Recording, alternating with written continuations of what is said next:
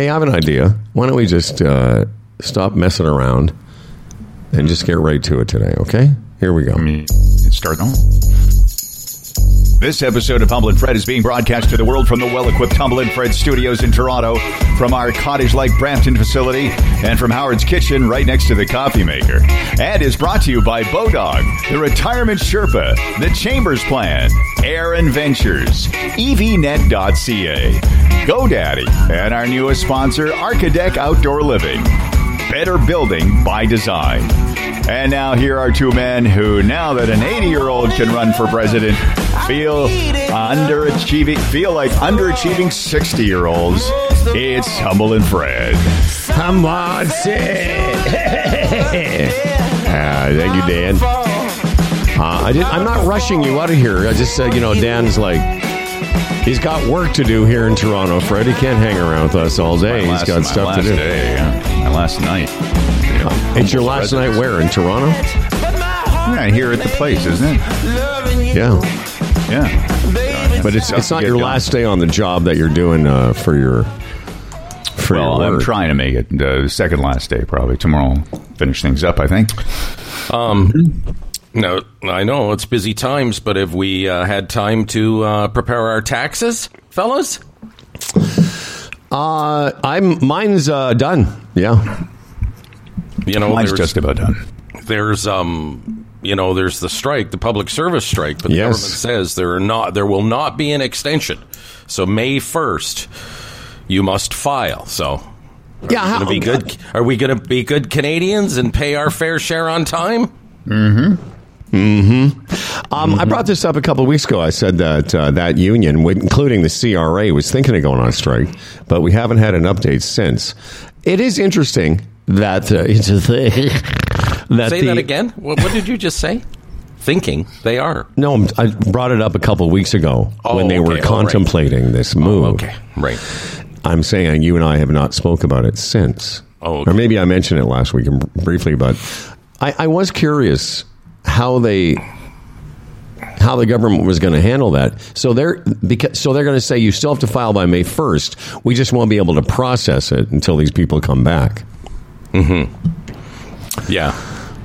Well, that includes paying any money you owe. And I fall into that category this year, unfortunately. Yes, same with me. So they say no matter what, we don't have people here, but you still have to pay it on time. Yes. All right.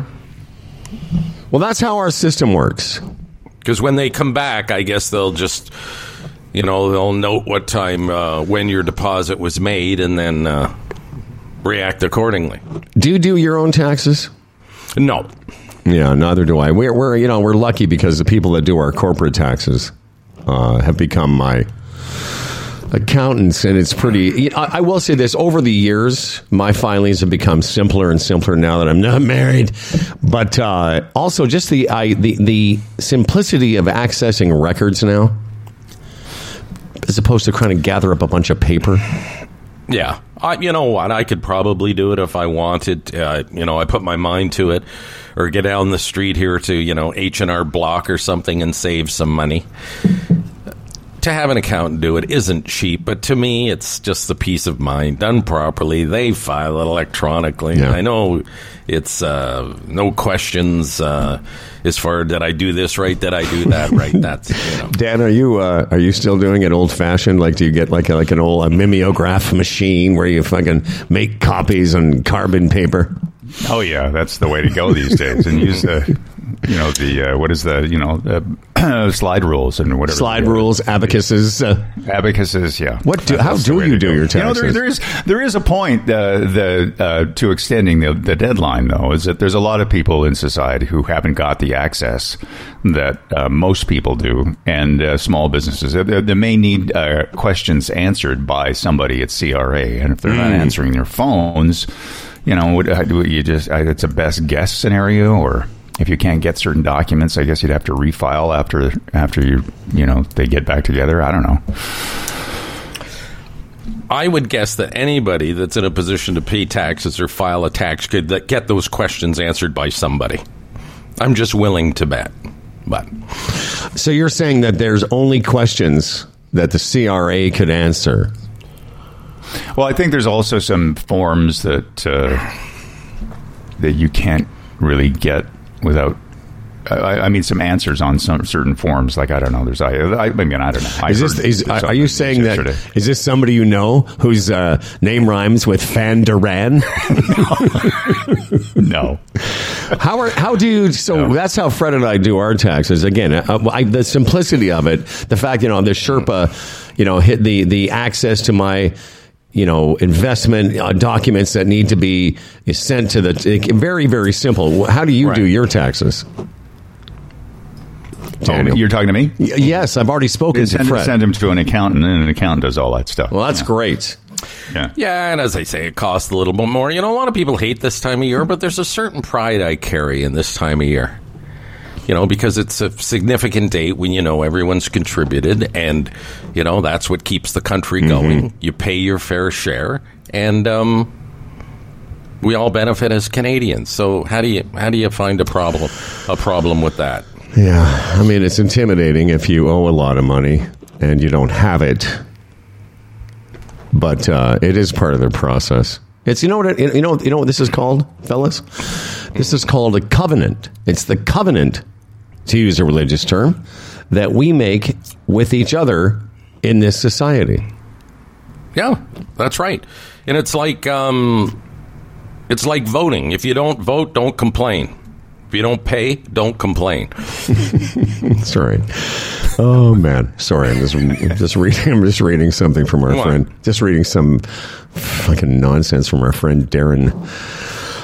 Yes, don't complain if you can't pay. If you can't do the time, don't do the crime.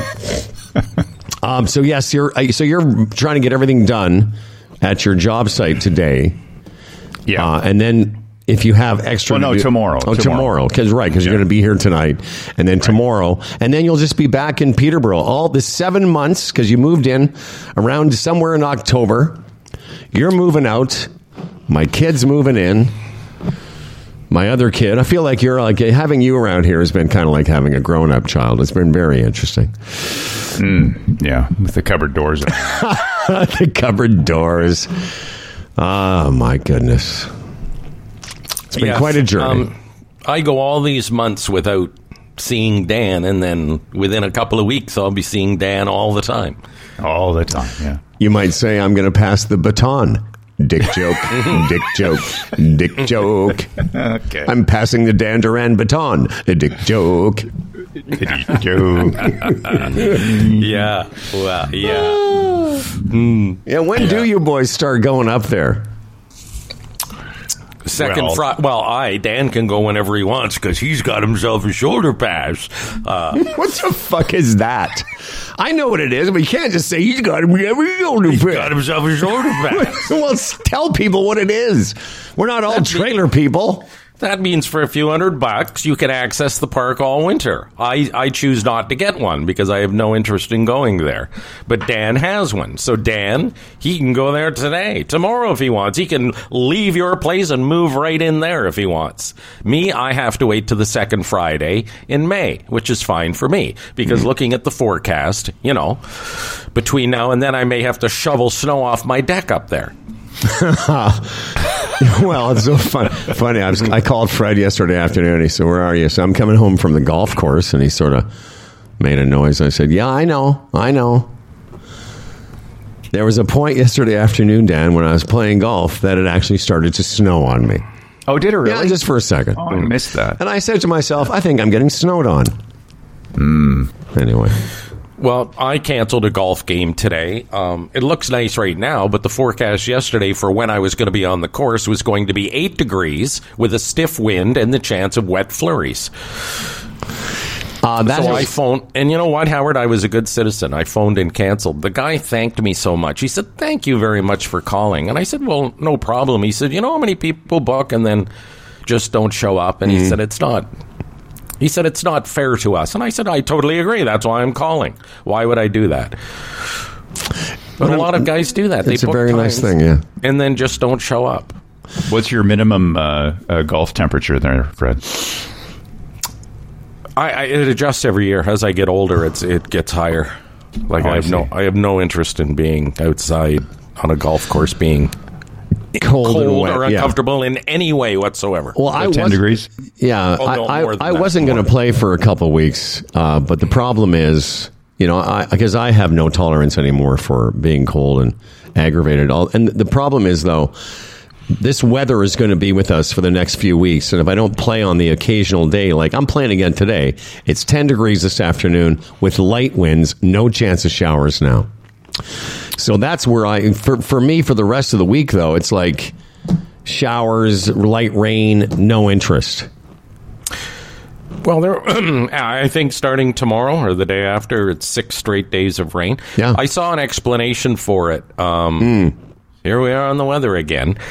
But my mother-in-law, she's with us right now. Temporarily, not permanently. Do you mean still on this earth or at your home? That's the same thing I thought. My mother-in-law, who's still with us until she perishes. Both. But she likes global news, and there was the global news weather guy explained it last night. There's this thing, it's, sort of above the East Coast, and it just keeps swirling and sucking bad air out of the Arctic and just keeps throwing it this way for a while or something. And it's and as he said, he was quite stressed out that he says I don't see an end to this. He says it's just a perpetual thing. Eventually it will move, but unfortunately it doesn't look good for the next week or so or more. And may I say something that you would say, had I been reporting this story, you'd say, like, why can't that thing, why can't it fucking be somewhere else? Why can't it be a nice swirl? Well, yeah, exactly. Why couldn't it be a swirl of golden puppies and rainbows? Like we had 2 weeks ago or whatever. Yeah, where it was just, and all that was happening is little drops of golden honey were flicking us. And it was a bit sticky, but the temperature was nice. And part of the aggravation, I'll call it. I was going to say tragedy. Tragedy, it's horrible. Come on, keep things in perspective. The weather tragedy, yes, okay. It is. Boy, I was about to sound like a super asshole. No, was about part to. of the aggravation is that the norm right now is about 14, 15. Oh, yeah. And we're looking 10, 11. As I said, like at noon today, the forecast was for 8 degrees on that golf course. Yeah, check it out. I'm not doing that. I'm not doing that. It's not getting to 15, which is about average, until around the 8th of May. And you know what? I don't see when people, the weather again. These are important discussions. These are the important discussions. Mm-hmm. Yeah, we didn't actually establish the minimum golfing temperature for Fred. He did. He said 10 degrees. No. Dan said 10. I said 10. No. I'm more a 15 guy now. 15, 16. And you know what I do, Howard, too? Number one, do you think that is a good thing to phone and cancel the golf course, right? Because there might be guys waiting who might want to get on. Of course, it's you know what that is? It shows a certain level of courtesy. There's two things: courteousness and etiquette. A nice etiquette. Yes. Yeah. Would that be called part of the golf etiquette or just human being etiquette? No, I would imagine most guys that book on days where, like, listen, if it were raining yesterday, no one expects you to call. Okay. Do you know what I mean? Like, if it's a day where you've booked a tee time somewhere and it's shitty. Right. They assume. they assume you're not coming. But see, I did it yesterday thinking it gives them 24 hours if somebody else wants to go. It opens that slot. Yeah. Another thing I do when I'm looking at the weather for golf is the wind. Oh, yes. The wind can ruin it. It can be 14 or 15 degrees. Listen, if it's 25 and windy, I don't care. But if it's 14 or 15 and it's going to be windy, no, not interested. What about if it's a wind from a particular direction? Will that influence your... No, because I don't care. Degrees. Because 14 or 15 with a stiff wind is cold. Well, what's Dan, your maximum wind speed? Yeah. Dan... Since you probably didn't ask me what my minimum was because it's probably a lot lower than his. There isn't one. There is now. Especially, I'll tell you, especially after coming back from playing golf in the wintertime, which I'd never done before. I'm a lot more choosy, but I'm running up against the beginning of the competitive golf season, and I'm trying to get a few rounds in because I got literally a tournament the 11th of May, and looking ahead, it is not looking great for that. Although it's getting back up to 15s and 16s. So yours is more of a golf over temperature, golf over passion over weather. Yeah, passion over weather. That's a good way to put it. Yeah, I tell you, but I was not. It wasn't a great. I mean, I had fun yesterday, but it was freaking cold, man. It's funny how the psyche works too, because if it gets to be late November, yes, and it's like 15 or 16, I think, oh, okay, or 14, 15, 16. I think it's cool to go out and golf for the novelty of it. Oh, look, we can still go out and golf this late in the year. You take that weather and put it in the spring, and I'm not interested because I'm aggravated that it's not warmer. See what I'm saying here? Yeah, but I say the opposite. Like, okay, say it. Here's because if it's 11 degrees in November, I'm like, I've played enough already. I'm not going out. It's 11 degrees. But in the spring, in normal years where I hadn't played a bunch of golf, I don't. As soon as the temperature's not snowing, I want to get back out there, because I noticed this year I don't have the appetite, having played a bunch of times in March and February. Well, you know what they say, what's good for the goose isn't necessarily good for the gander, and that just displayed it. You know what I'm saying? Oh, yeah, really? That's what they say. Is that who's saying that? The village people? The people. The people in the village where we live to go when we go down? The people are saying people. That. Yeah, the people are still we're living in dirt huts, the only people who are saying that. Okay, Dan Duran. Oh, the people in dirt huts who can't get a hold of the CRA to pay their taxes. No. Anyways, Dan, we're going to let you go. I know you got to go. Okay. You're very busy. Yeah. You guys, consider long johns on the course. Maybe that'll help you both out. Little long johns, base layer of some sort.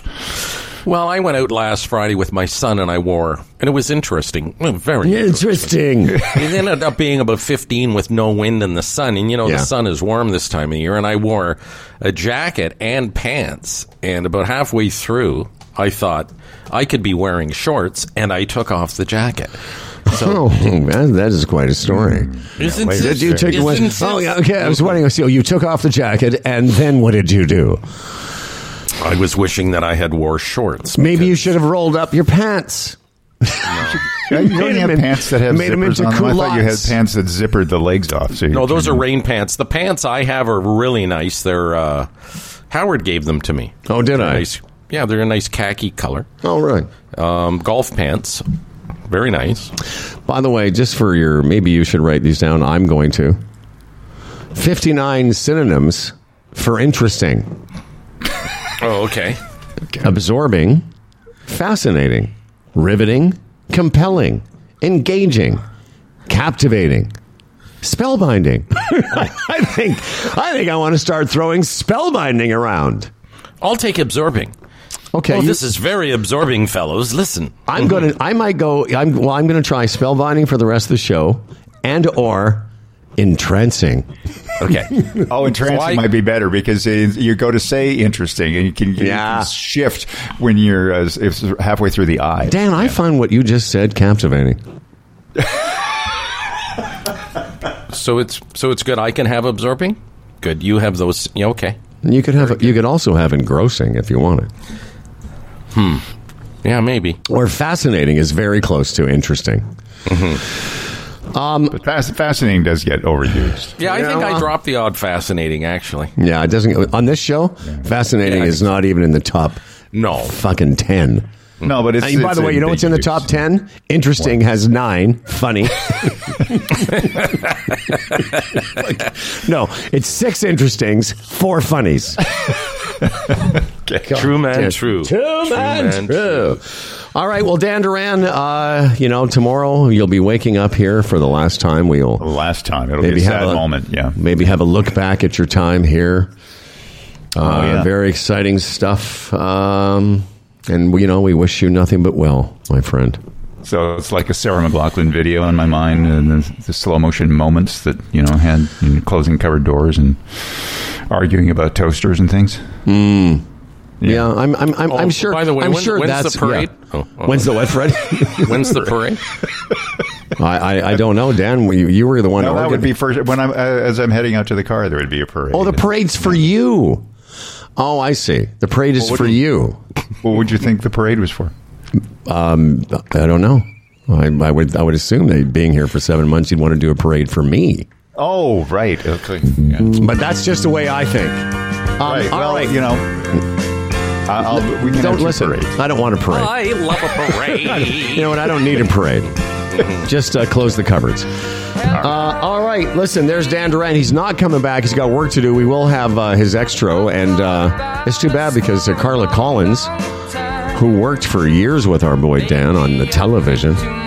Yes. It's always fun when those two reunite. In the meantime, let's talk about these fine folks. Hey, everybody. Talk to your advisor. Aaron Ventures is now Boron One, okay?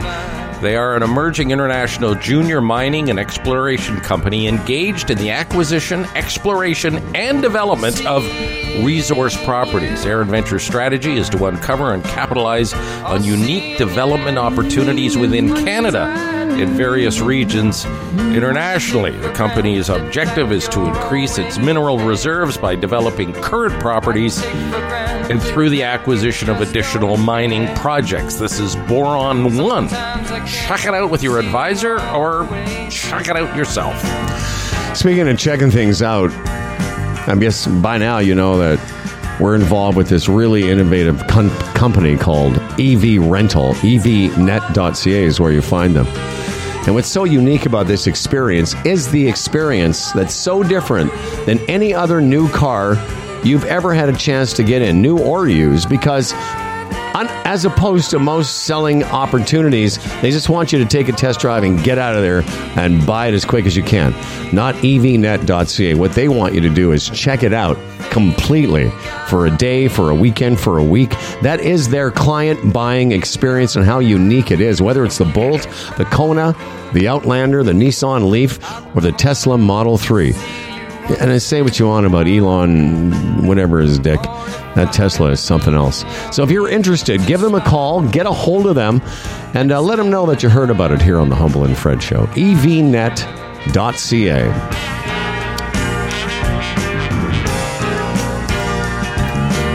Did you hear that? That's Heli. Did you hear that Heli Belafonte died? Yes. Hey, man. Wasn't he the Hey, man guy? Hey, man. Or whatever. Daylight. Yeah, you know, he was a big... It was funny when we were kids. Funny. Oh, see, I got... Damn it. I had a chance to use one of our synonyms. I didn't. It's not funny. It's fascinating. But Too grossing. when you and I were kids, Harry Belafonte was a big part of, like, television that we watched. All those variety shows. He was just one of those guys who showed up all the time. Yeah, good run. 96 years old. Yeah, man. I sat with my mother-in-law yesterday, and it, again, while watching the news, there was a little feature on Harry, and she was, you know, she was born, 1935 or something, so obviously it affected her more than I, because during her youth he was somewhat significant, especially even in South Africa where she grew up. Yeah, I know we could be all kinds of silly about songs like this, but here's what I remember now, looking back on it as a grown-ish man. In the 60s, even into the 70s, black people on television were a curiosity to me because there wasn't that many of them. And I remember, you know, Sidney Poitier, Harry Belafonte, Sammy Davis Jr., and a smattering of others, Flip Wilson. There just weren't a lot of them.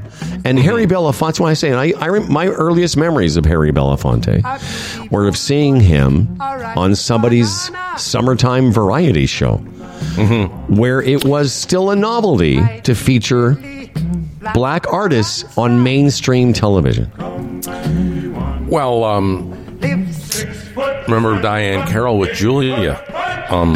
That was huge at the time. Oh, yeah. This black woman was given her own sitcom, fronting her own sitcom. Yeah, that was the name of the show, right? Julia. I think so. Yeah, and I remember that at the time.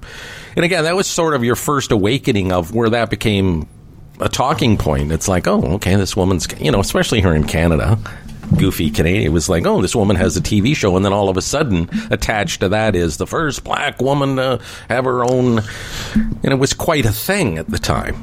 And obviously, we've evolved from that. I don't know what larger point I was trying to make. It's just that was one of the first things I thought when I'd heard of the passing of Harry Belafonte. That I was exposed to him because of how unique it was. Not completely. Again, I'm sure someone listening goes, "Oh, there was plenty of." Yeah, there was. There was plenty of shows. There was plenty, but it still was. The early 70s was the beginning of All in the Family, and you think about the racial remarks and jokes. No, I know we've talked about it. He would never be able to get away with it now, but there was still a racial sort of element to that. You take someone like Jimi Hendrix, too, you think at the time, 60s, a black guy in the rock genre. How, talent and popularity and, well, his music superseded everything, I don't think anybody back then looked at his color. Well, certainly the people that were in that age group weren't looking at it. Yeah. But the white establishment of the 60s, the people that were grown-ups, the people that were still wearing those stupid hats that people wore, old man hats. Yeah. I'm sure they didn't have a lot to say about Jimi Hendrix. Anyway, I didn't want to bog down on that, so your mother... Go ahead. Go ahead. I was just going to attach this because I had made a note of it again this morning. We're on the subject of intolerance. Bud Light announced sales down 17% since, for April already, millions and millions and millions of dollars. And I'm just thinking, what a horrible statement on America. Yeah. They're that much power to cause that much damage to that company. And as we mentioned yesterday, over what? Most of the assholes not buying Bud Light probably couldn't explain why. Yeah. You made that point yesterday. And these are just the latest numbers. And I'm just so disgusted. What a statement on a country. I'm not buying Bud Light because, I'm telling you, Howard, I'm going out this afternoon, I'm buying a case of Bud Light. And I know it's American, it's not Canada, but it's going to be my little gesture. I'm telling you, I'm doing it. That's lovely. You know what? That's also courteous. It's like calling the guy to cancel your tea time. Think about, and we talked about this a little bit with Noel, and maybe we kept talking about it at the end of the show, but I just kept thinking, what a leap that is. I don't like what Bud Light's doing by supporting a marginalized, one of the most marginalized groups. I don't like that. I'm not going to drink their beer. Even though it's my favorite beer. Even though it's my favorite beer. I know. But and again, I think you asked this, I asked, who are they hurting? What statement does that make? And who gives a shit that much about anybody? Well, who they're hurting, not only the company, but what about all the people that work for that company? What measures might Anheuser-Busch have to take because of this? So they're not even thinking about what they're doing. Number one, they don't really know why they're doing it. Yeah. And then they're not thinking about what they're doing and the damage that can cause. And again, over what? And it's... Again, there's no ongoing thing or support of the transgender. It was a community. It was just a gesture. What is the matter with you people? But even if there was, Coors Light, I'm not sure of the parent company. Coors Light tastes like goat piss. I don't like Coors Light. I think that's the parent company. I think it's Goat Piss International. And I don't know. Listen, I can't remember. It's been so long since I've had a real beer. Is there that much really between Bud Light and Coors Light that you could tell? Yes. Okay, fine. I won't dispute that. I take your word for it. You're way more savvy than I am when it comes to that stuff. But Coors Light has been supporting that community. I was going to say that community, the LBGTQ, etc. community, the alphabet community. Not trying to be, whatever. For years. Orange rainbow flags on boxes, events all over the country. What, these guys weren't paying attention to that? And that's why it was so funny. So many of these guys were throwing out their Bud Light and then going to get Coors. It's like, buddy, it's just the world we live in. Yeah. No, I don't understand it. And further to that, last night in Aurora, there was quite a ruckus at the, I guess, I don't know what region that is, York Region, whatever, Catholic School Board, because I don't want to say a battle, but a, verbal sparring over whether they should raise the gay pride flag at the high schools during the month of June, which is Gay Pride Month. Again, there was people that actually got in their cars and went, and I don't care, personally, but just think about that. There was people that care enough about that to got in their cars and went down and argued against it. So we're not totally exempt from this stuff. The other side argues, why just fly the Canadian flag? We're all Canadians, whether you're gay or trans, it doesn't matter. It's just the Canadian flag. That's one argument. But there are those that are adamant that the gay pride flag not be flown. Here in Little Aurora. And it's interesting you bring that up as a bit of a segue from what we were just talking about, because what I was going to bring up, and I have a little clip here. Oh, don't bring up, Howard. Don't bring up. Remember, that's what we used to call it. That's what our moms used to call it. I know. I'm going to bring up, Mom. Don't bring up and don't bring up in the car. I used to bring up in the car all the time. Oh, yeah. I have to reset this. Hang on a second. We need a new monitor because this keeps going out now. Anyway, what I was going to bring up is all those people that don't like the gays and the trans and the woke people. All those people, all is not the right word. A lot of those people always seem to come back to Jesus. It all comes back to religion. And there's, that's what the Catholics, here's a system in Canada in 2023 that's based on a section of a religion, not the, it's not even all that religion. It's just the way they worship religion is different than the Protestants and the evangelicals. And I find that part fascinating, that the people that don't like Bud Light now, a certain amount of them, they really love Jesus, though. And I'd like to have a conversation with one of them. I want to say, do you think Jesus would not drink Bud Light because one of his people happened to identify as a different kind of human being? Do you really think that's what Jesus would do? That's logic. It's also illogical. It's like, even those guys who support the orange, whatever he is, they're not using logic, because if you looked at it logically and went down the list, it would be, well, this guy isn't good for my country. Why am I supporting him?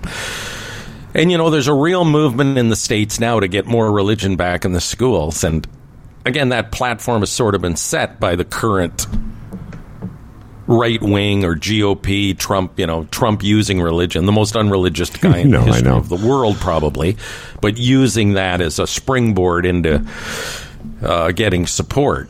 But there's a real movement on. It's becoming more vocal that, the problem with schools and the behavior of kids is the loss of God in schools. Can you imagine that? No, it's hilarious to me. It's something else. It would probably be the exact opposite. You know what I mean? It doesn't belong in the schools because there's so many different religions and denominations and beliefs now. Keep it out of the schools. Including the belief that it's all made up nonsense. Right. I have two clips for you. Here's a guy, it's a famous clip of a man asking Christopher Hitchens how he can justify being an atheist. Here's how he poses the question. How you can justify wanting to take something away that gives meaning to 95% of the American people and replace it with something that gives meaning to just 5% of the American people? Well, what an incredibly stupid question. First, I've said repeatedly that this stuff cannot be taken away from people. It is their favorite toy, and it will remain so, as Freud said, as long as we're afraid of death. Second, I hope I've made it clear that I'm perfectly happy for people to have these toys and to play with them at home and hug them to themselves and so on and share them with other people who come around and play with the toys. So that's absolutely fine.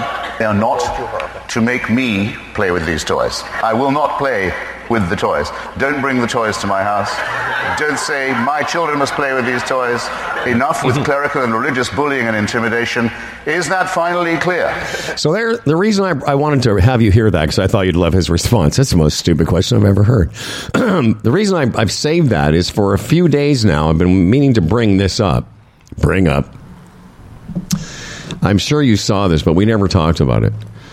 That in Kenya, near a place called Malindi, one of the worst cult death counts in recent history. And they say cults. Church leader, some guy named Paul Mackenzie, I can't pronounce his last name, reportedly told his followers to starve themselves in order to meet Jesus. And the thing that's so sad about this, and that's why I'm okay to identify as an atheist completely now, because there's no atheist death cults. There's no a bunch of people saying, don't believe in anything, but starve yourself to prove the point. Are you getting me? Are you getting me? Mm-hmm. Not only that, the clip you played, where's that ratio come from? 95 to 5. No, it's idiotic. That's ridiculous. I mean, start right there. Church leader told his followers to starve themselves to meet Jesus. Yeah.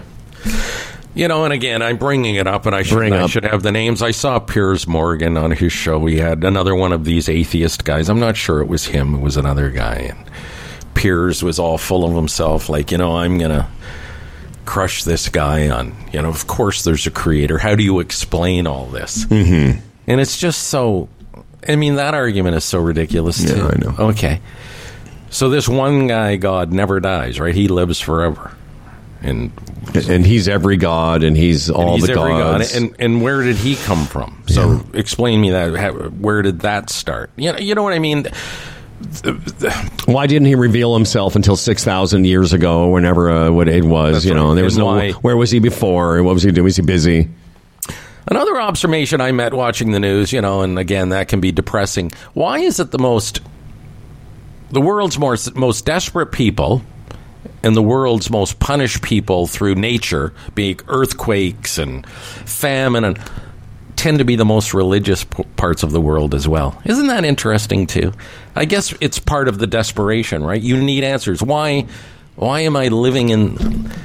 I have to grasp on to something. But just think about that. Do you think would you rather say that was fascinating or compelling?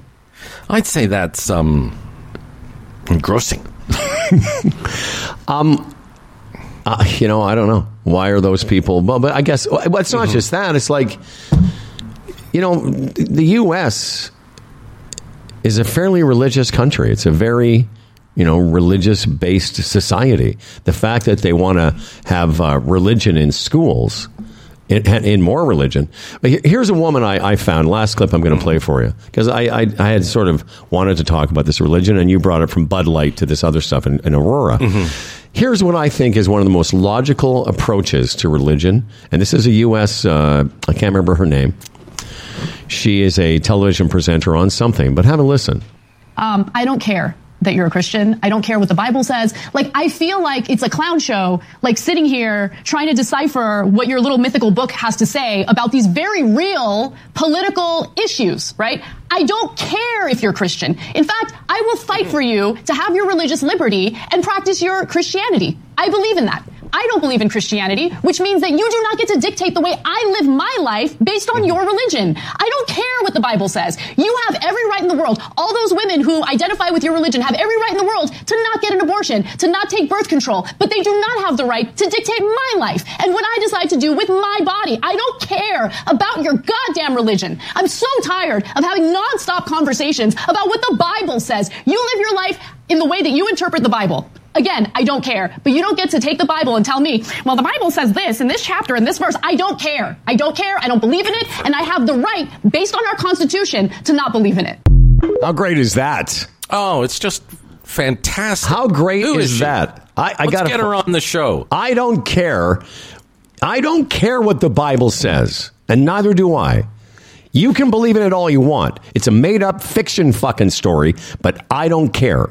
You just don't get to be. That's why I get so pissed at the Catholic school system. I don't care what your little Bible says, but how dare you get to have a completely separate school system in this society is beyond me. And that's what bothers me about all the simpletons in the states. More and more, they don't want, the whole separation of church and state. I mean, that's the way it should be. But how they more and more try to bring religion, again, into the schools, into government, only because they know they're going to get votes from simpletons who follow this shit, who don't take the time to actually ask questions and think about what they're doing and saying, and how ridiculous it all is, and how divisive it is, and how evil the Bible is. You explain something to me. It just represents. Look what the Bible causes. It's caused 47 people to kill themselves to meet Jesus. But explain something to me, because you just brought up a great point about the idea of the separation of church and state, which I think we have a pretty good handle on here in Canada for the most part. Absolutely. Yeah. The story from Aurora aside and the Catholic school system aside. But in our governing, it doesn't get paraded out as much. However, I still cringe at our anthem. God was inserted within the past 35, 40 years, and I don't think it should be. Fair enough, but I want to ask you about something you said, though. So if that's true, the idea that in the Constitution, the separation of God and state is in that document, why then are so many of those politicians, why do they have to? Almost like, you can't run for president unless you talk about what religion you are. But you can run, for the most part, Pierre Poilievre aside, most part, our prime ministers, I couldn't really have told you what denomination they worshipped. Yeah.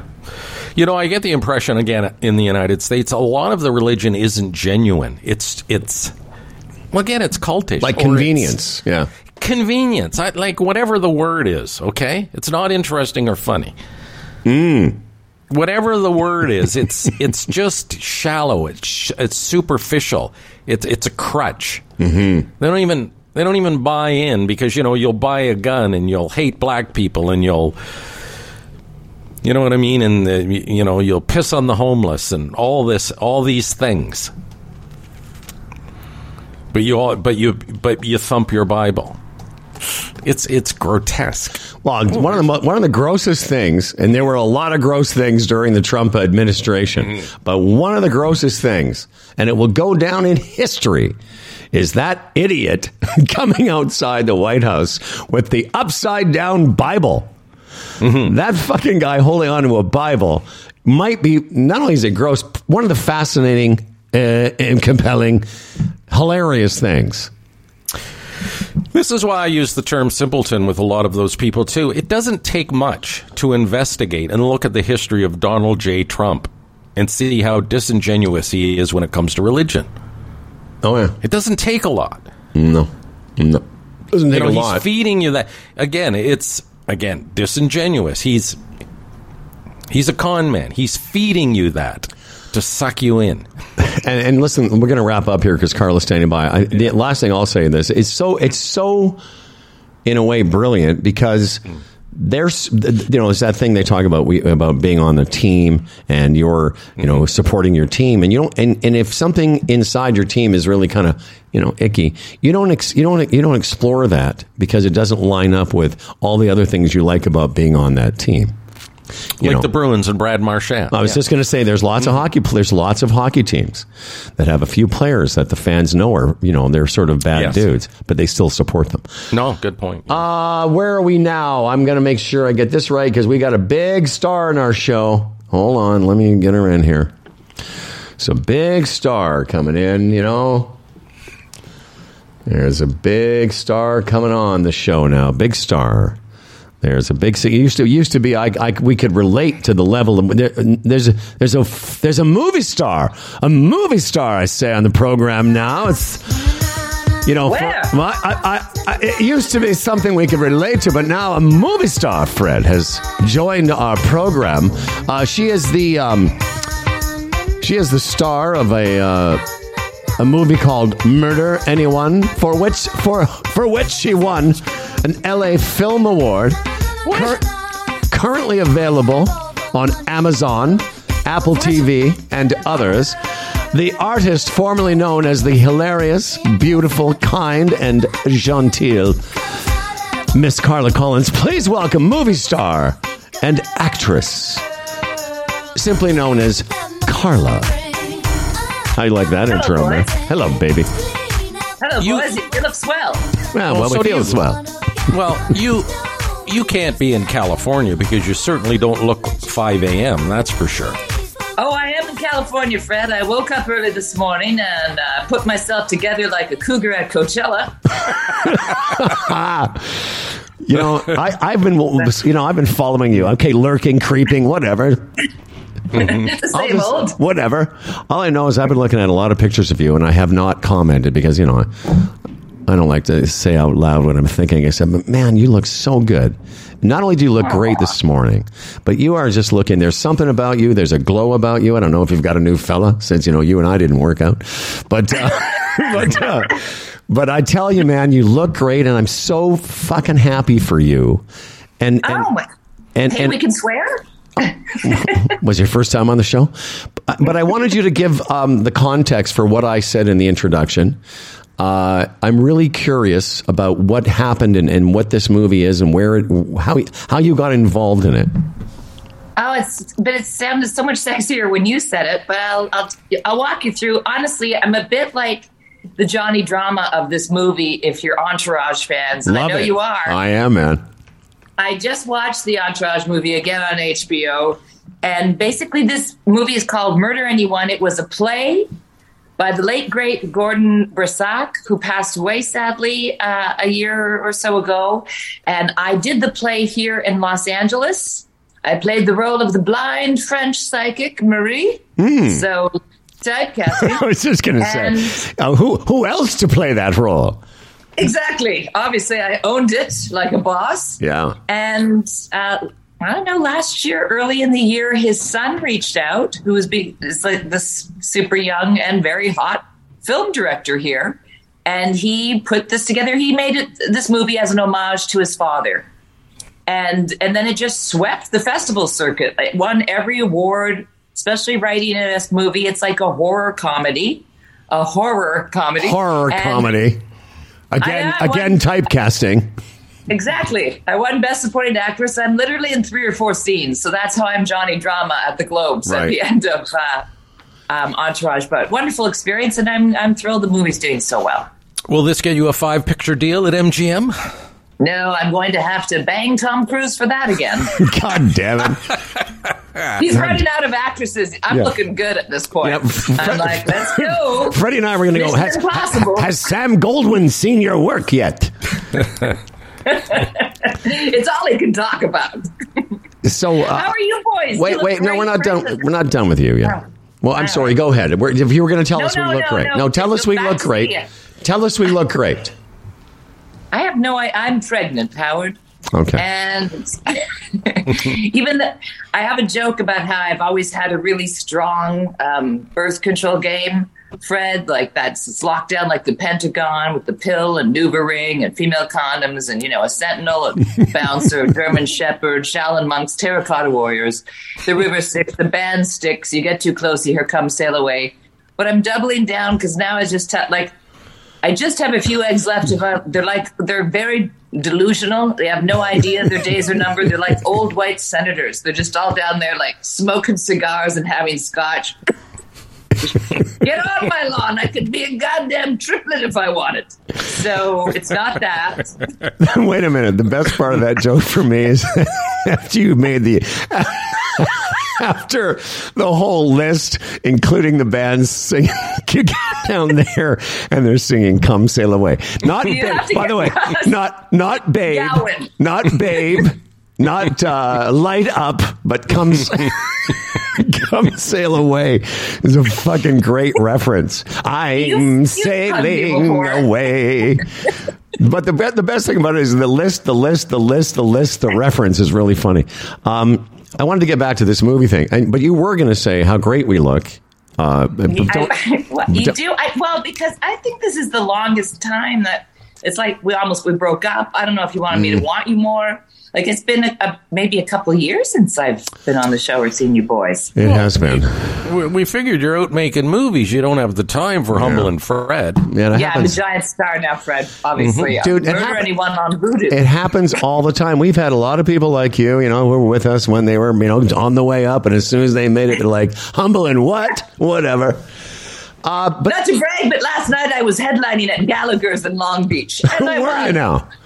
Well, we're going to talk about your stand. I was going to say Carla is still doing stand up. She's one of the best at it, and she'll be in Chicago in May. And if you're listening to us in Chicago, how dare you not even make plans? Well, we'll tell you where she's been. But what I wanted to say is because we sort of were being facetious about a 5-picture deal. But isn't it interesting, curious, fascinating, engrossing? We're trying to come up with synonyms for interesting because we say the same thing over the fucking. But you've been in LA a long time. You've gone on a lot of different projects. You've had television work. You've had a lot of stand-up. You know a lot of people. And then a quirky, and I'm going to say this, a quirky little play you did sort of is the one thing. It's like all of a sudden now you're making this movie, and it's been all over the circuit. And all seriously, is this something your agent can use and say, hey, this woman's got some chops. She plays some blind hookers or something. I don't know. Wow. He was saying that before the movie, and that didn't seem to get us anywhere. But now that it's a role, I thought it would.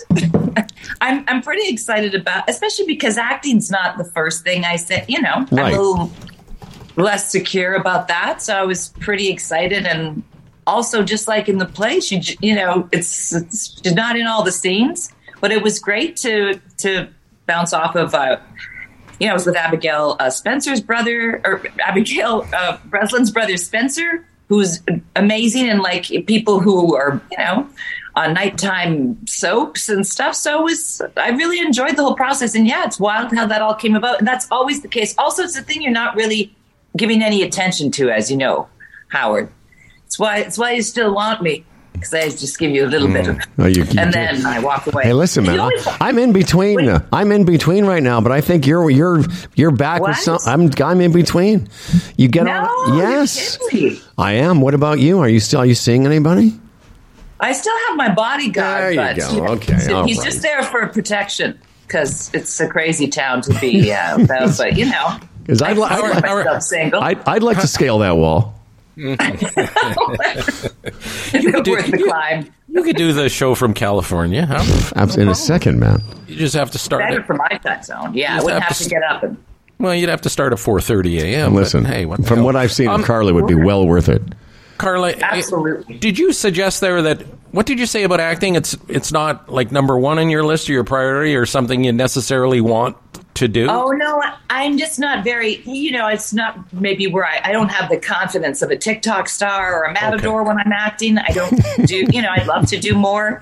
But so it's, I consider more, comedy and writing and hosting. But so it was kind of lovely, that got lots of recognition and it was a lot of fun. You're still doing, I love this now, you're Chuckle and Chill, which is your new name for the comedic meditation, which is kind of around the last time you and I not only spoke, I guess off the air too. Man, it's been a long time. And then I had you on the show, but I'll rectify the next other thing. We're going to catch up on a little you and me time. But comedic meditation is still underway.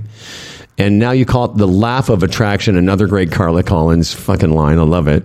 How is that going? And explain to everybody who have forgotten that you do these guided meditations that have a sort of a comedic vibe to them. Well, yeah, the two separate things. I came up with this just before the whole Jean-Claude Van Damme, the Forever COVID-21. And basically it's myself. Sometimes if I'm doing it out in the wild, there's a few comedians. And we get everybody laughing, get yourself out of your own head, release of endorphins. And then I take everyone through an authentic, genuine, guided meditation. It's not me saying, let me tell you about this young dude I'm doing. Because that's right. I don't want people to think concentrate it's a on your breath. Exactly.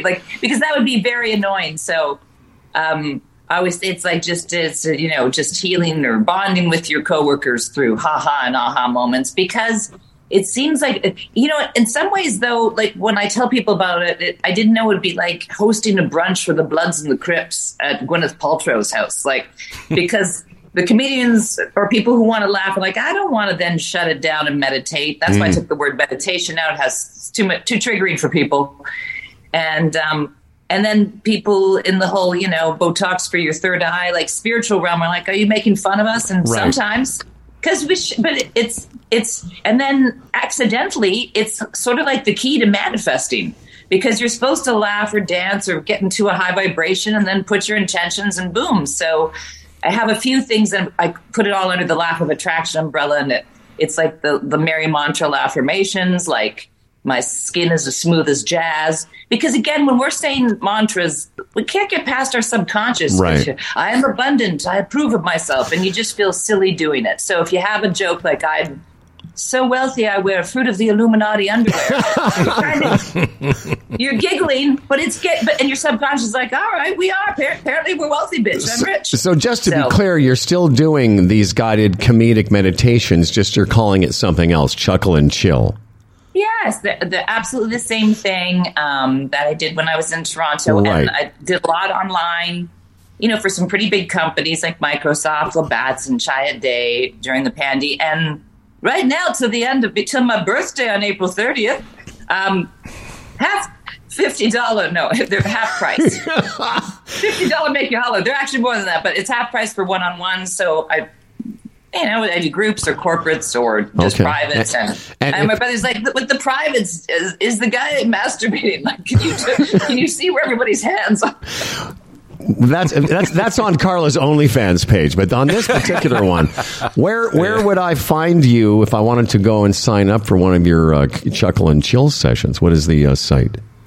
Comedicmeditation.com. All it's right. still it's the OG name. Comedicmeditation.com. So comedicmeditation.com, or of course on various carlacollins.com. There's a bit of a debate sometimes in the meditation world about guided versus unguided. I've done them both, and here's what I found: unguided, my mind is gone. I don't have it's too much. I can sit there or try and get settled and be where I am and all that other stuff. But I invariably do things. I lose patience for it. I do, and the 20 minutes is too long. But the last few months, 6 months almost, I've been doing Sam Harris's app, Waking Up, and it's guided. They're short, 10-minute guided meditations, and it's more like just kind of a chance to I just like it. It's having somebody tell you, hey, don't forget. Hey, if your mind's starting to wander, all you have to do is bring it back to this point.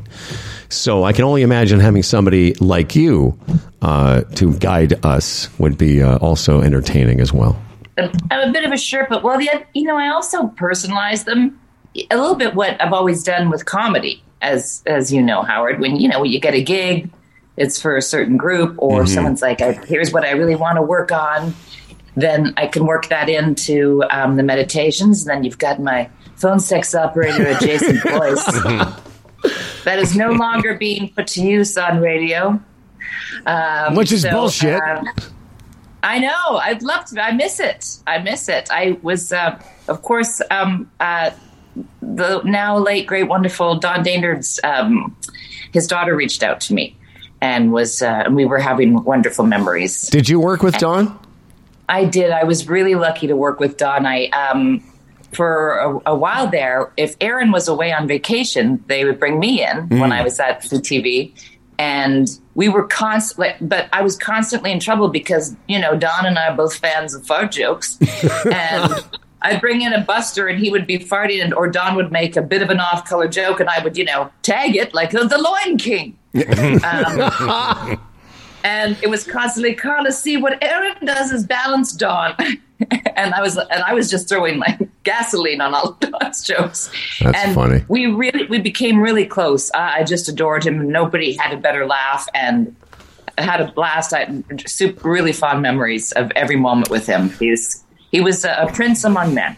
Yeah, that's one of those guys, that be pretty hard to find anyone say anything disparaging about him, which is pretty unique in our industry.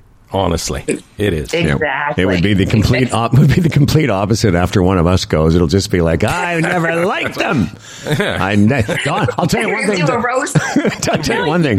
One thing Don didn't do is make fun of youth for an entire decade. That's right. Well, you guys were making fun of me while I'd be, often filling in with Don. Yeah. We don't remember. That's right. That's Blake. We don't remember those things. We were saying that yesterday too about Aaron Davis. It's like, it was part of the job back then. You had to do that kind of thing, right? We said some horrible things about her too. Oh, Well, yeah, we did. I was trying to help you the other day. Like, I always thought that was a bit of a badge of honor, though. Like, if somebody's taking the time to point a joke at you, now I'll take it. Meanwhile, Howard and I are sitting there going, why doesn't anyone ever mention us? That's right. How come no one cares about us and our 3.7 share? Come on. Right. Make jokes about us, but now look at you guys with the whole, you're the Podfathers. Yeah, we're pretty great. We're pretty great. Yeah, we're pretty great. When I look at you, Carla, I have so many great memories of recent times together. And when I was thinking about you coming on the show, for some reason, I had a couple of quick ones. One is we did a show. Freddie was there, actually, where we did the show at the Legion. But that was actually a good show. We all had good sets that night. You and I have done shows at the place up in Barrie, where I apparently, I will live on in infamy for not buying your Wendy's. Not buying your Wendy's. And the other one is when you were right. I forgot about when that. You were doing a gig at our Mississauga restaurant. You had me open for you, and I just fucking ate it. And then the one night is where you were headlining, and I had to go on. It was the late show, and I had to go on after the guy, can't remember. JJ. It was so funny. Just watching you watch me as it got closer for me to go on stage. You just kept going, well, it's over to you, buddy. And anyway, I don't know what that point of that was, although because other than when we used to make fun of you, now I have such fond feelings for you. Well, as you both know, that's my whole love of, and why I did the laugh of attraction, because when you can share a joke, when two people's eyes meet, to me, that's just better than sex. When you're both follow that, Howard, and you're like, listen, yeah, it was the greatest. It was the greatest. Graphic filth, and you just kept looking back at me as my favorite moment of the night. And we've had a few things where and there's just madness around us because we're hosting God knows what. No. You got to pull it out of God knows where to make the whole night sing. Just madness flying around. I love it. Yeah, those are some of my favorites. Sometimes I like when it's just Fire Festival adjacent. Yes, where it's just, this is all going to go horribly wrong. Yeah. Are my favorite shows at all times. And we've done a few of them together. In fact, it's funny. I was thinking about those shows in Barrie. I know Fred came up to see me again at that charity thing that our old buddy KJ did. But I'm not sure if he was there with you because you were there for the night that I headlined, and everything was going great until the woman got fucking drunk and came up on stage with me. Right. Yeah. And I was doing pretty well. I was 20 minutes into a 40-minute set or 35 minutes. And at the 20-minute mark, this woman, I can see her coming through the audience. I'm like, well, where is this going to go? What is this going to be? You're killing it. And then what? What?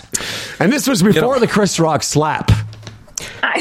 You're, again, way ahead of your time. Absolutely. Always guilty for that. Yes. Well, the other night I was talking about how sometimes it's just wonderful to do comedy where they're actually expecting comedy. Yes. As opposed to the ambush shows. Last night was great at Gallagher's because it was Tullamore Tuesday. And I said, what is that? He said, well, it's an Irish whiskey. He said, if Jameson is Catholic, Tullamore is the Protestant version. And I love that. Right. Yeah. And I said, by the way, I've ordered 2 big gingers and a skinny ginger, and no good-looking redheads have been sent to my table. But, they're Irish, so they're up for. But I've been doing I'm now on this burlesque circuit somehow. And the very first night I came there, I assumed, okay, the comedian goes on first. And they put me on I was up 4th or 5th after. And by the way, burlesque in quotes in California, because it's just chicks grinding. It's basically you're following 4 strippers I'm thinking, who wants to hear? And everybody's like, I'm Lola Labouté and Paris Bonbon. And I'm like, hello, I'm Gigi Hadidn't. And I ended in the splits. And I'm like, that's how it's done, young bitches. Good night. And now I'm just constant. Now I'm just a regular. But I played at a hospice. And I was like, well, we were all dying, weren't we, that afternoon? Oh, that's really funny. Rough rooms. Yeah, again, I sit back and listen to this, and Howard and Barry and wherever I've seen them, I don't know how you people put yourself through that. No, I mean, it's the stress that's got to be attached with standing up on a stage and being funny. My hat's off to you. Well, Fred, we're not well. We obviously there's something like I don't know what kind of daddy issues Howard and I are both collectively. I've got every relative issue. Cast of Succession. Exactly. It's funny what comics also remember though. It's not because there's it's the fun gigs or the big gigs are the easy ones. The ones that make me laugh are the funniest ones I remember are the ones where it goes horribly, horribly wrong. One of the ones I remember was doing a corporate up in some convention place up north, and the manager comes to me. By the way, first thing I walk in the room, they're all round tables, horrible. The lighting, there's no lighting. They can't make the lighting low, so it's room lighting. The stage is like a half a riser, so it's already bad. But the manager comes up to me and he says, "Hey, before you start the show, I need you to do these raffles." I'm like, "Oh, okay, well, fine, I'll do a raffle." He goes, "Also, maybe I'll do it after I bring up, before I bring up the headline." He goes, "No, that's how we start the show here." I'm like, so no introduction to me, the host. I just walk up and people are still eating. I'm like, ladies and gentlemen, the show's about to start. but first, does anyone have 150? Oh yeah, that's not humiliating. No, I know. That's why, when they'd ask even me to host a golf tournament, it's like, actually, you just want me to read out winning numbers. Absolutely. That's the whole idea of this thing. So the thing, so humiliating. When it was over, I was still with ex-girlfriend Rachel, who's my buddy. So she said, "How did it go?" I said, "Well, it started with a raffle draw, and it got worse. It got fucking worse after that." That was the high. That's when we peaked. That's what that bit killed. Because hosting, you're already taking the bullet, and there's always and you never know if they're going to send a tip jar or all of a sudden there's a band play. Like it's always some type of Squid Game scenario that you just have That's right. Still rise up to the challenge. Well, anyways, man. Those are again. I guess now I don't know. I've been doing it a while, Fred, and honestly, it was terrifying, and you're right, and that's why I stopped stand-up when I was in my 20s. I'm like, this is optional. I don't need this. I'm a giant star at the Weather Network. I have a radio show. I don't need this bullshit. But then you realize, I think it's because you're writer, producer, actor. I don't know. It makes everything else seem easy. Like anything I've had to deal with in my life, I'm like, have you done stand-up at a Rotary Club? You're fine. Well, it's in your blood because I've seen Howie here, even in recent history, take these gigs at Yuck Yucks and stuff like that when he doesn't really have to, and see the stress that he goes through beforehand. It's like I admire that. Funny you say that. Funny, it's in your blood, so you gotta pursue it, I guess. Well, and the thing is, and Carla will tell you, the longer you go in between gigs, because for the first when we sort of reunited, it feels so good. For 4 or 5 years there, I was doing gigs all the time. Every week I was on stage 2 or 3 times a week, and it's easier. But I got asked. I've been on stage. I did Yuck Yucks in the fall. Then I got asked to do a club, and this has been sitting in my email for a week now. A guy is an independent club here saying, "Hey, do you want to come host?" And I said to one of my kids the other day, I said, "I don't know if I have the energy it takes to get." I could do 10 minutes now, but I'd have to think about it. You could do 10 minutes right now. Well, you've already done 10 without thinking at all. It's just a muscle. I opened with a raffle. That's right. Fred won. That's right. That's my new thing. Anyone got? But that's the reason I'm hesitating, is because I don't know if I want to put myself. Part of it is I want to do it because I've got stuff I want to say, but part of it is I know I would take a few days to have to get back to get your head into it again. You got to stay frosty. That's why I'll make sure I jump up. No matter what other projects I have going on, I'll still try to get up at least every week. Yeah. Well, you also, and you have the advantage, though, my love, of many things. Not only are you incredibly attractive and genteel, but you have you maybe don't know this about Carla, but I know, which is why she'll never forget the $6.77 I didn't pay for at fucking Wendy's. Carla has a photographic memory. And so, unlike a lot of comedians, myself included, she has no problem remembering material. Whereas, literally, to the moment I'm walking up on stage, going, "How does that bit that I've been doing for 10 years go?" By the way, I had forgotten about the Wendy's thing, though. I feel like that might be a you thing that you keep bringing it up. Yeah, how did that story go? Come on, it doesn't matter. We're out of time You didn't now. buy her. Yeah, what? She drove you somewhere? No, I drove her. I drove her to the gig. We went for a quick pre-game meal. I got and some. There was no place because the kid was busy that night. That was a part of it. We're like, small towns. We're going to find some place to eat. We didn't. So we went to Wendy's, and I just paid for mine, and she paid for hers, and made some remark about, "You're not going to get me Wendy's." And that's why we've never been together. Yeah. Killed it. All I know is if I had to stand up on a stage and be funny, the last thing I'd do is eat Wendy's before I get up there. I know That's right. It's true. And I still, that's the only reason I'm slim. It's because of stand-up. It's still, that's right. Yes. You don't want to hunker down. It's easy to stay keto-friendly when you're doing stand-up. You're not going to Mandarin buffet before a gig. Listen, man. Mandarin. I love it. Some of my favorite. Fight Club. No rules. Mandarin buffet. I think I stole a centerpiece from there once after my mom died. I'm like, I'm doing crazy shit. Fuck. Why are you in jail? I stole the centerpiece from Mandarin. Hey, listen, man. We got that way I ran the place, as you know. Yes. Of course. I can hear music. Am I being played off? What, can you hear the music I'm playing? Yes. I've had that in the chamber since you got on the show. Listen, you're too close. You're too close to my snooge. It's and there's a troll that asks really hard questions. The fact that you call it your snooge has never made me. I've never wanted you more. Let's keep it. I mean, this is ridiculous. It's been so long since you've been on the show, but also I will follow up just you and me have a chat. Okay, buddy? And I want to say I love your listeners. I sent so many nice messages. They're all so sweet. So we just guys say when this is all done, the three of us just get an RV and tour. Yeah, man. We just do the show locally. Freddie can have Wendy's. You and I won't get into any fights because we'll just go right and stand up. Listen, we got to go, but before we do, Chicago, check out Carla Collins. Where will you be in May? I think it's called the Practical Theater Studio 5, which is May 12th and May 13th and 14th. Okay.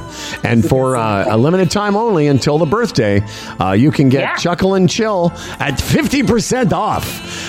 Half price, friends and family. For you, I give you a bargain. All right, listen, man. Friend. What's and I'm gonna watch the movie this weekend. Definitely. Awesome. Yeah, let me know what you think, Fred. Murder Anyone now on Amazon and Apple TV, and always a pleasure to have our friend Carla Collins with us, my friend.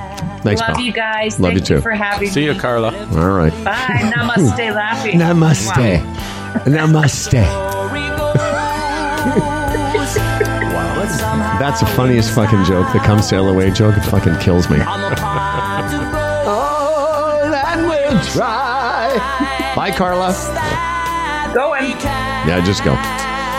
What a missed opportunity, man. Wow. You talking to me?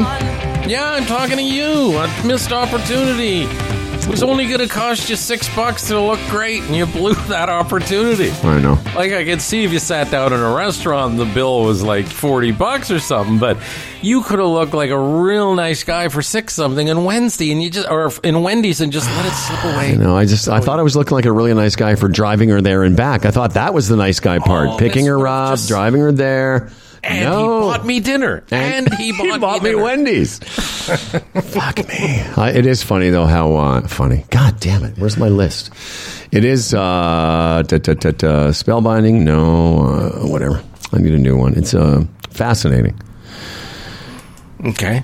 Sure it is. That and I think we all do that. You know, you and I think about times on the show where things went like completely south. One of our most famous stories is the one about Alan Waxman. How ridiculous that was. And when other things have gone wrong, the Allen Cross on the James Boyner Cross, all kinds of stuff. But in the world of stand-up, the things that comics share are always the gigs that were horrible. Mm-hmm. You know, I did a horrible gig with Norm Macdonald. I don't know if I've told the story about this, but I did a couple of gigs with him in the mid-'80s, but he and I were doing a one-nighter north of Toronto someplace. This was when the comedy was booming, and all these clubs were turning their dance clubs into comedy clubs, sometimes without stages, but this was one of the worst setups I've ever seen, where the audience was it was one of those dance floors where people could look down on the dance floor. Right. They had a ring around. Me. Yeah. And I go on, bomb, and then Norm frickin' Macdonald, who shortly after was on Saturday Night Live, just ate it.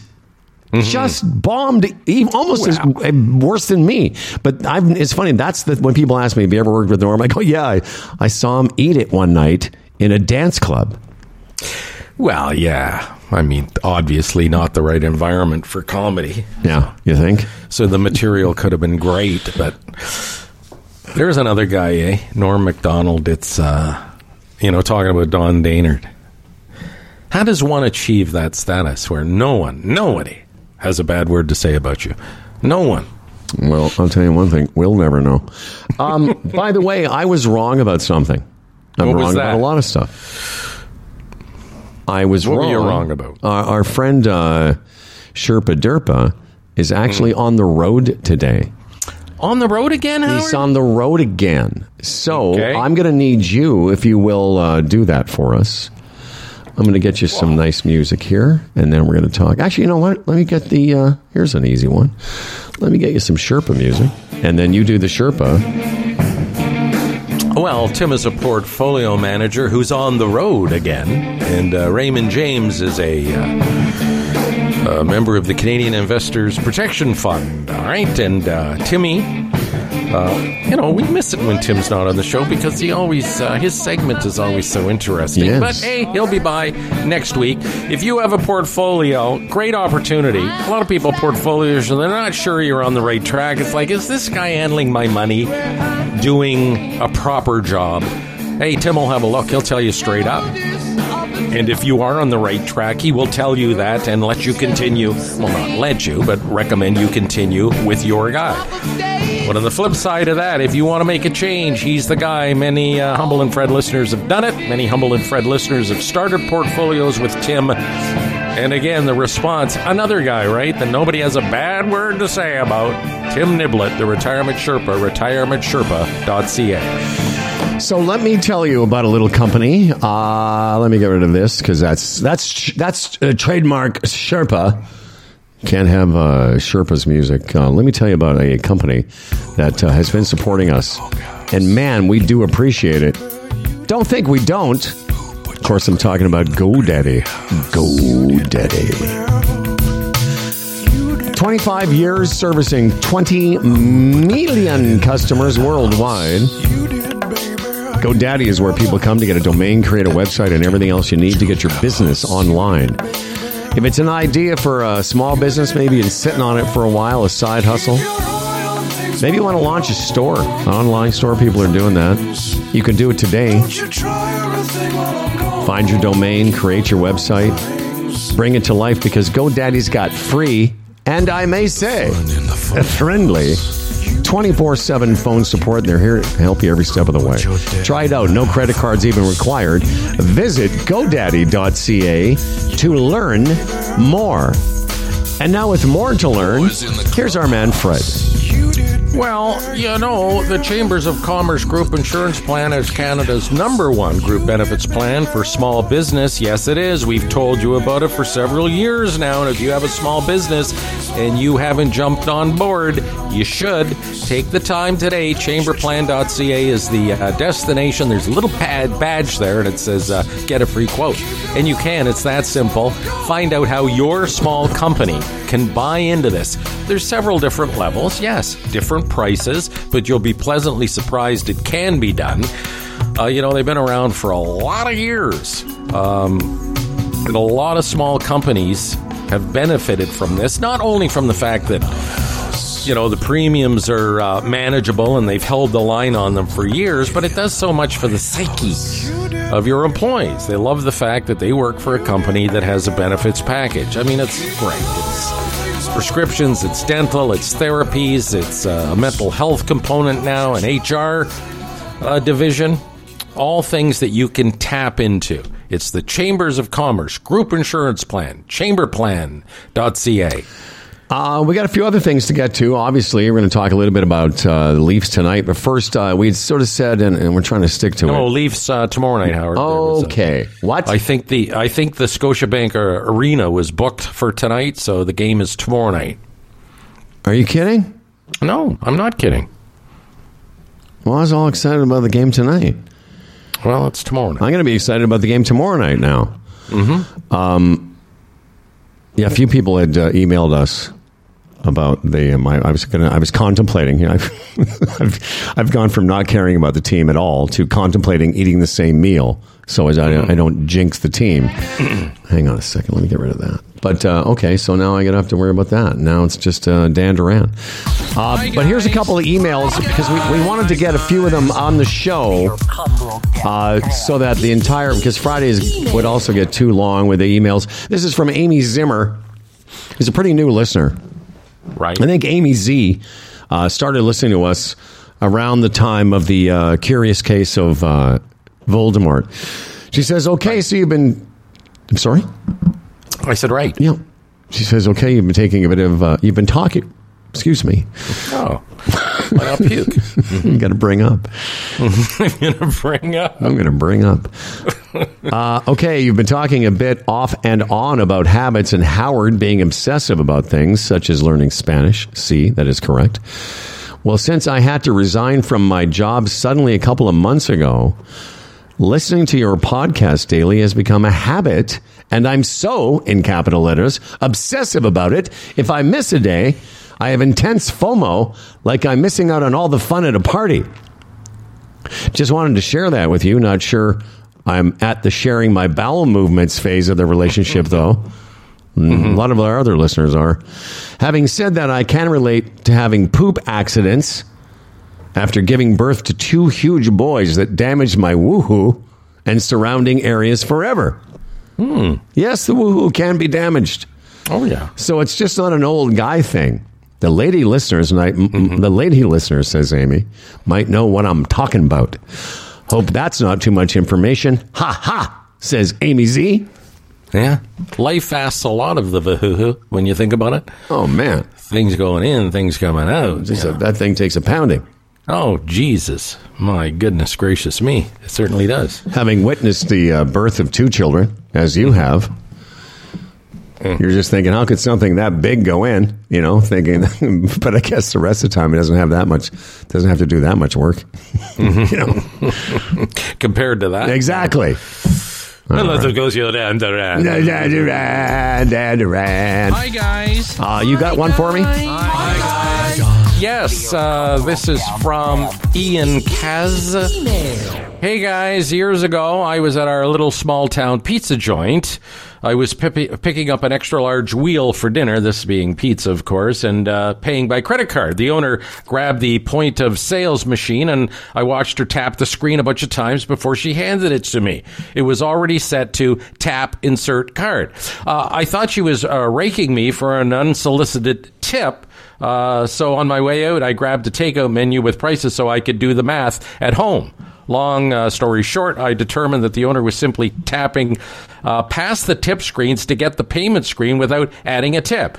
She did it for me so as to avoid an awkward situation. Well, isn't that thoughtful? Needless to say, we've been supporting this business for years. And that's pretty cool. That's happened to me before as well, too, to be honest.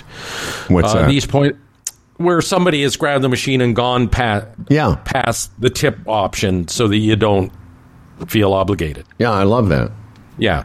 These point-of-sales machines only have one welcome screen, and this pizza joint does have table service, so I suppose that's the reason for the default tip option. And again, that's the reason for a lot of them, I would assume. 100%.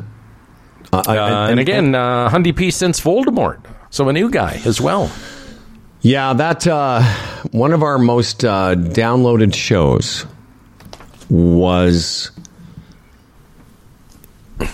the day after all of that came down. And I know exactly when it was because it was around the same time that Andrew Crystal passed away. Mm-hmm. And the reason I know this, I was in St. Thomas, where I play this golf tournament every year around the 20th, 21st of May. And I was in a restaurant, and that was the night I was texting back and forth with Andrew about Derringer. Mm-hmm. And I was with some buddies of mine, a little younger than me. And I came back to the table because I finally when Andrew said, hey, this thing is going to break, this story about Derringer, then I went and looked it up, and I saw the Jennifer Valentine video, and I came back to the table. I said, you guys are not going to believe what's going to happen next week in Toronto media. And they were like vaguely aware of Derringer. And then that's when we did that Monday and Tuesday show where we broke it all down. And that's almost a year. Thoughts going through my head over the past 24 hours, again, with talking about the death of Don Daynard, and the man passes away, and nothing but wonderful things said about him, and how cool that must be. I mean, he's dead. He doesn't know, obviously, but for his family. And then I thought of disgraced broadcaster John Derringer. And I mean, honestly, I did. And I thought, look at his legacy for so long, so solid, unfairly, because people didn't know what was going on behind the scenes. But now if you Google his name, or when, he eventually passes away, which we all will, that's always going to be on him. That's always going to be on him, and that sucks. And there's talk about, he received a lot of money to go away and everything, but really, what does that mean? It helps, believe me. But in the end, that's your legacy. Well, the way people talk about sad. What's the first line of your obituary going to be? That's right, yeah. Oh yeah, and again, I was thinking about Andrew recently because I think you were on the Zoom call one morning before the show, and I was kind of going through what? No, go ahead. No, I want to make another point later. Okay, well, I was going through some stuff and deleting things off my little board here. Mm-hmm. This is today's extra, okay, and little things we're not using anymore. And then I came across this. Nobody can take over for Humble and Fred. No, Humble Howard is both Humble and Fred. Fred is a fantastic broadcaster, but Humble Howard is a extremely good and rich talent. He is a very bright guy. And in the 90s, he was unstoppable as everything is time and place. But the fact that he's so talented, he can reinvent himself. So I thought, that's fucking weird because I hadn't really thought of him in a long time. And just the passage of time. Now, there was a guy, not like Don Daynard. Lots of people had mixed reactions to Andrew. But there was a universal admiration for Andrew. Even the people that didn't get it or thought he was a bit rough and said weird shit. But he was a real character. So, there's the guys that get remembered like Daynard. Oh, he's just wonderful and kind. But I'll tell you, there's a depth of character with Andrew that not very many people got. But everyone's sort of, I shouldn't say, not everyone liked in person, but I think they all got it with him. Well, this was the point I was going to make. You look at Derringer, you look at Andrew Crystal, and listen, we heard it from people about Andrew Crystal. He's too hard to handle. He's hard to manage, right? Oh, yeah. So we're not going to give, arguably, the most talented talk show host in the city a shot. Meanwhile, this other guy, because, the radio station, the revenue involved, not wanting to fuck with that, they were willing to put up with that guy who was hard to manage, who was sort of unreasonable, who was a handful. It's just interesting. And listen, I understand. Money talks. Money talks. That's the beginning, the middle, and the end of the story, but it's just a little ironic. It is ironic, too, because Andrew was an infinitely more likable guy. Oh. And just a real... listen, you and I used to complain about him from time to time because anytime you got on the phone with him, you couldn't get him off the phone. And sometimes there were periods, you went through it, I went through it, where he would call us repeatedly continually. And it got aggravating. But he was never anything but kind to us. And he was never anything but kind to other people. And that's why I went to his New Year's Day thing probably, 3 times. Mm-hmm. And I told you the first time I went, I'm walking out and Hazel McCallion was walking in. I'm like, the whole room was filled with people from all walks of Andrews they just found the guy fascinating. Not just radio people, but people from all parts of the city spectrum, political, business-wise. Yeah, he had that ability. He was a pretty confident guy that way.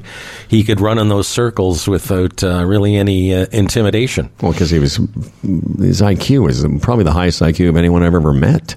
Mm-hmm. Like he was very, very smart. Taken too early, Howard. Taken too early. By the way, Hazel's house in Mississauga is up for sale. Did you see that? I did not.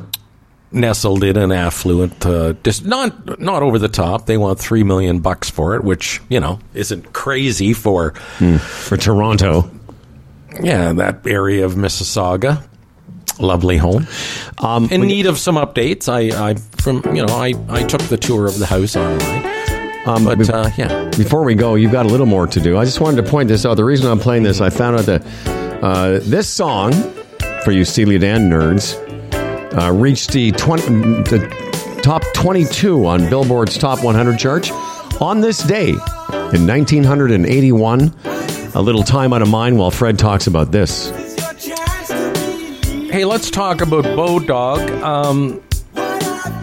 And look at some numbers here. A big surprise, the series between the Colorado Avalanche and Seattle Kraken. Oh, yeah, Seattle Kraken. In Colorado, they're saying oh, no, I won't say that. No, I'm not going to say that. What? I'm not going to. I was just going to say something, and then Logic got the best. Yeah, great, because, we have a supporter here, and we need to send them the audio. Of course. Anyway, Colorado and Seattle. Good. No, it's tied 2-2, and Avalanche have some injuries, but they're still favored to win the series at minus 225. But again, a bit of a surprise there. Whether you're a sports bettor or you're someone that likes to not only watch the game but bet on the game, Bodog is a good destination. Absolutely. It is, from their industry-leading odds, world-class sportsbook, and feature-rich poker room to their fully loaded casino and racebook. They've been providing Canadian players with an unparalleled gaming experience since 1994. They got it all. Bet all sports, horse racing, it's all there. It's Bodog. Well, we got quite a morning, thanks to Carla. Dan Duran's last night here tonight will be, I guess Dan Duran expects a parade tomorrow. So I guess we'll have some parading. And tomorrow we'll read more of your emails and get you ready for the Leafs game.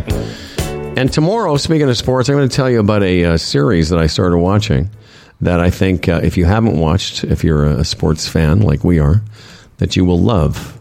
Okay? Also, there's some leftover Trump stuff from today. He's fucking insane, really is. But it's one of those things where it's a story about him not wanting to be. He's decided he's not going to take part in any primary debates. I know, and it's brilliant. Of course it is, because he knows they'd bring up the lawsuits, and the insurrection. Anyway, of course, and all the and he doesn't need to. I know. Need to do. Well, let's talk about it tomorrow, because we got another whole show tomorrow. And I've got another show to record here coming up in a second. Another episode of Swing Thoughts out this weekend. Very good. Did you have something else you wanted to quickly say? No. We'll talk about it tomorrow. Fantastic. Looking forward to it. This episode of Humble and Fred was brought to you by the Retirement Sherpa, the Chambers Plan, Bodog, Aaron Ventures, evnet.ca, GoDaddy, and our newest sponsor, Architect Outdoor Living, better building by design. We read all of our emails, Humble and Fred at humbleandfredradio.com. Liking, subscribing really helps us out by charging up the Getting Noticed algorithm. So does getting your friends to listen to just one show. Just one show. For Humble and Fred, I'm Dan Duran. And remember, keep listening for all 59 compelling synonyms for interesting. Enjoy every gourd entrancing damn day. Enjoy every... just enjoy every gourd damn day. Bottles and cans, or just clap your hands, or just clap your hands. Where's that?